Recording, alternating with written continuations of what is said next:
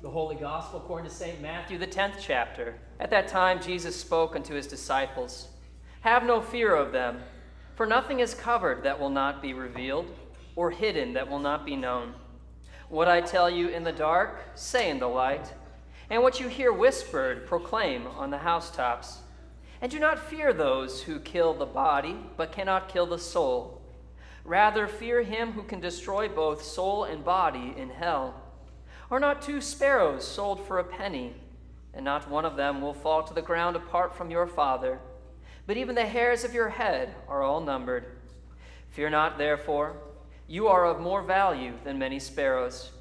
So everyone who acknowledges me before men, I will also acknowledge before my Father who is in heaven.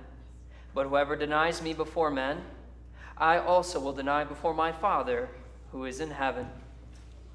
This is the gospel of the Lord. Your brothers and sisters in Christ, it is great to be back here with you after, I think, about 11 years or so.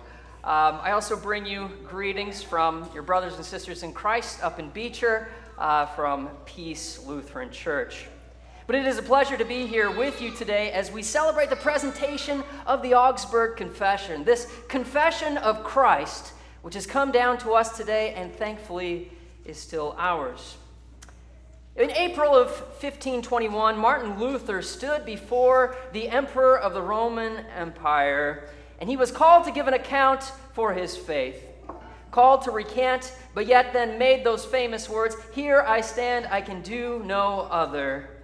He was then declared an outlaw and a heretic, and now we celebrate today some 9 years after that, after the teachings of the pure gospel have spread throughout the lands in Europe and Germany there. Now the princes and rulers of those territories in which this teaching had spread, well, it was now their turn to be called to give an account, a confession.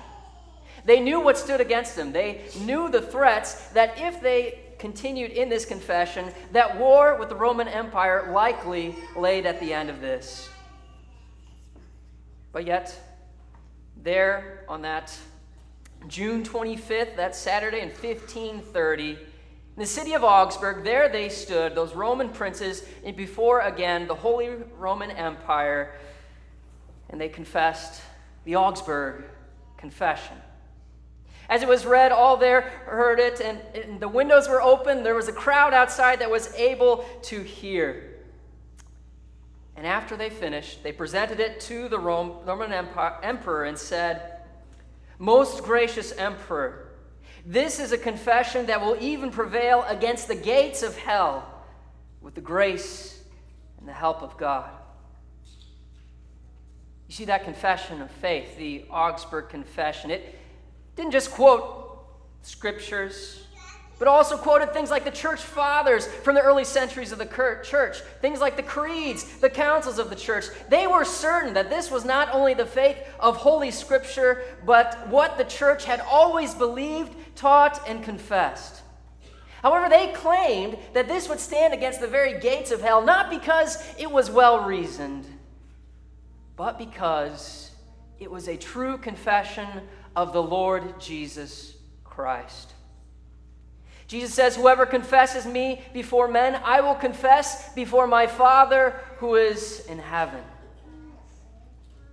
The true confession of Jesus is one that endures through all things, all assaults of the devil, until the very end of time. And today, as we look at this confession once again, it gives strength and it gives shape to our confession today as we confess the Lord Jesus Christ to the world around us. As we speak of Jesus and his word for the salvation of the world.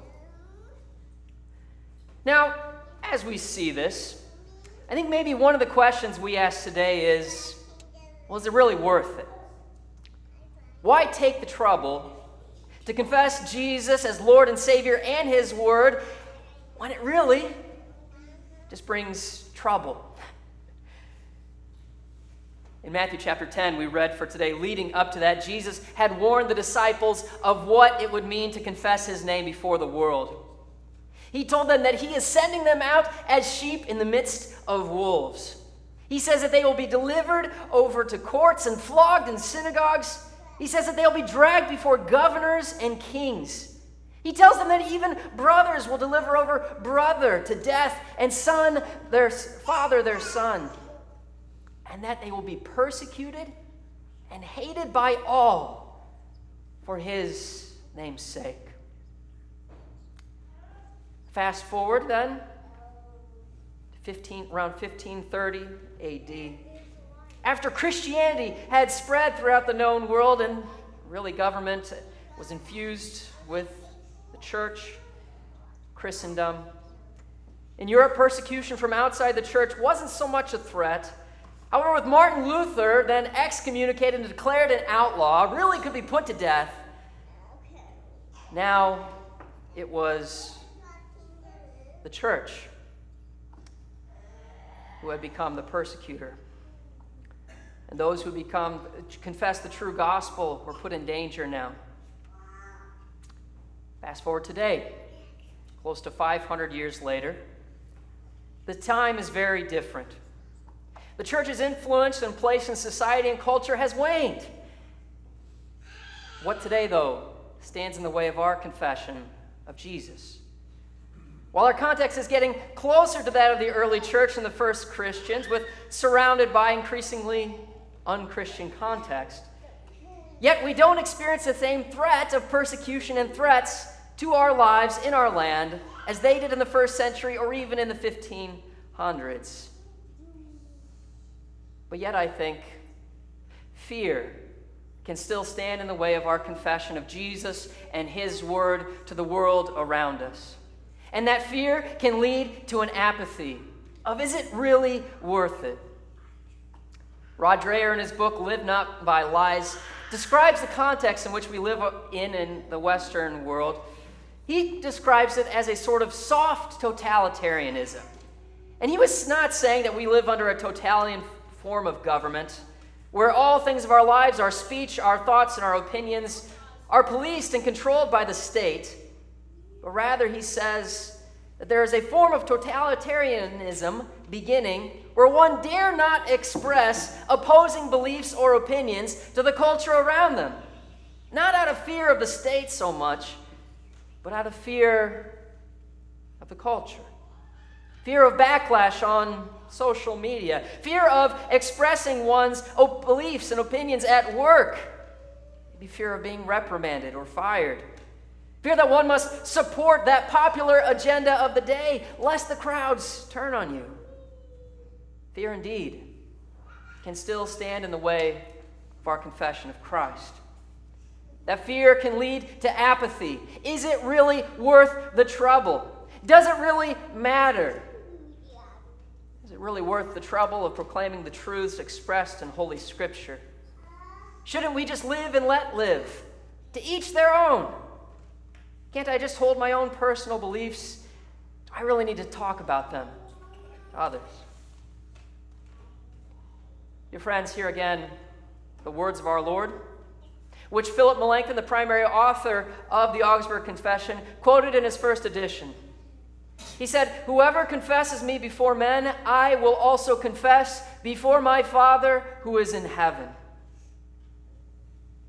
So Jesus says, do not be afraid of them. Christ reminds us that all of this is happening to his people because it first happened to him. Jesus Christ proclaimed the good news of the kingdom of heaven. He proclaimed himself to be the Christ and the Son of God. He continued to confess this until it got him killed and crucified. And yet, 3 days later, rose from the grave, proving that he was the very Savior and Lord, proving his promises of eternal life for all who believe, proving the forgiveness of sins in him. So in the end, the only thing that will matter at the resurrection and the final judgment is one's confession of Jesus. This is the only confession. The only thing that will endure through all things and unto everlasting life. And in each and every age, Christ calls his followers to proclaim him and his word once again. The book of Romans says that if one believes with the heart and confesses with the mouth that Christ is Lord, they will be saved. The belief of the heart is to be expressed upon the lips. Jesus says in our reading for today, "What I tell you in the dark, say in the light. What you hear whispered, proclaim on the housetops."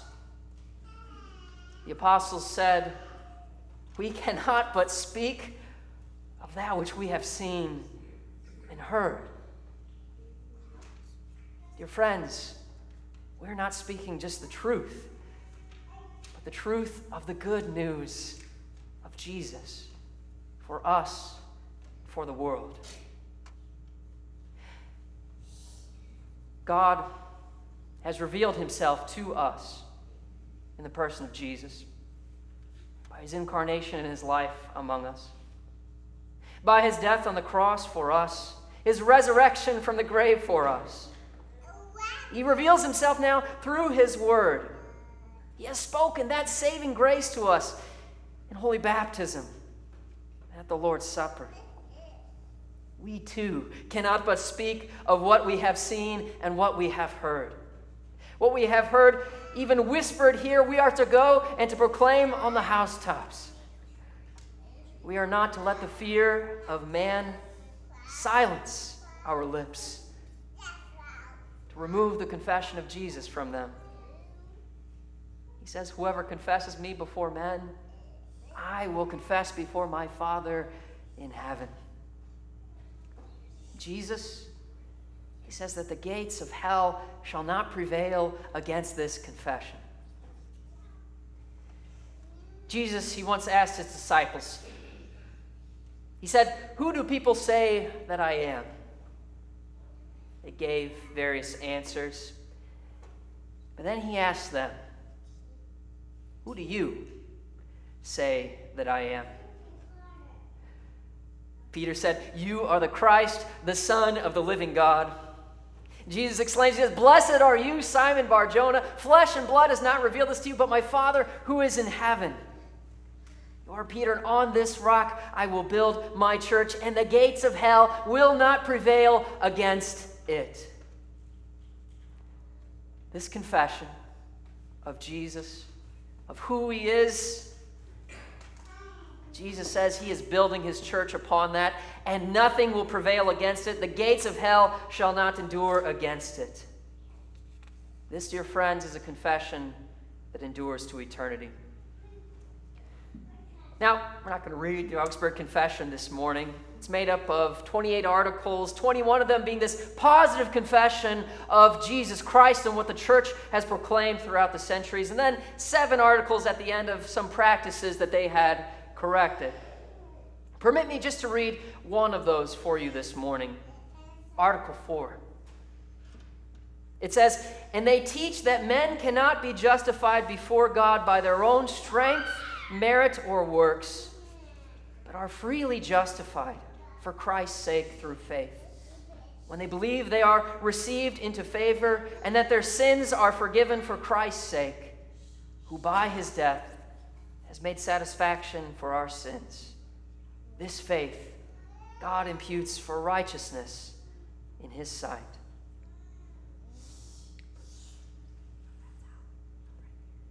For the sake of the world and the salvation of souls, Jesus calls us and his church in every age to bear witness to him boldly, to confess him before the world.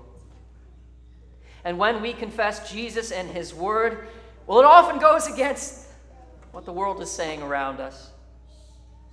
And yet, God has preserved and passed on this saving teaching of Christ 30 AD to 1530, 1530 to 2023. The confession of the truth of Jesus Christ will withstand and endure everything. When Christ is confessed among his people, well, you can bet, dear friends, that there he is, building up his church.